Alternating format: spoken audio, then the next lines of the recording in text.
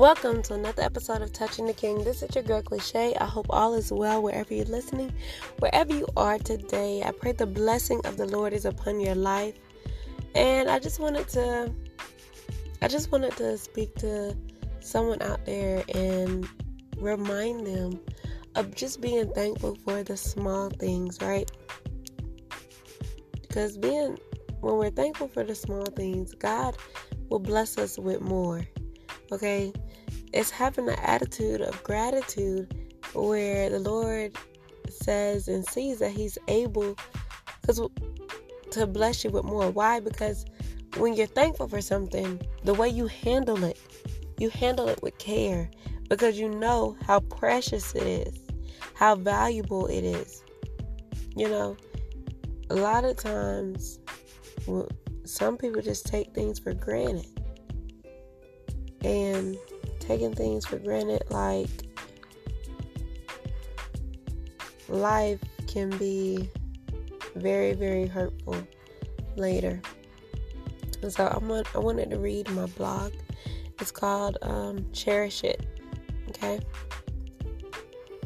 So, I will give thanks to you, Lord, with all my heart. I will tell of all your wonderful deeds.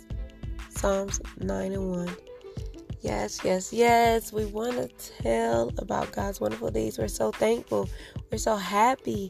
We're so, we're filled with the joy of the Lord, and that's how we're supposed to be, right? So, how many times do we take the time out in the day to just be thankful for every single moment? Even encountering maybe the not so best friend at the workplace is a blessing. Remember, even encountering maybe the not so best friend at the workplace is a blessing. Today I was just thinking about how the loss of someone hurts so bad for many reasons. I mean, truly precious moments they shared together to help them get through life. Memories others will never know or can never recreate. It's at that moment you realize every second of every day is a blessing to see your friends, family, yes, even the ones you don't agree with, co-workers, and even the stranger on the street. If you are reading this message today, God has given you a precious gift called life, and to be able to share it with others is amazing. Truly, He is worthy of all the praise.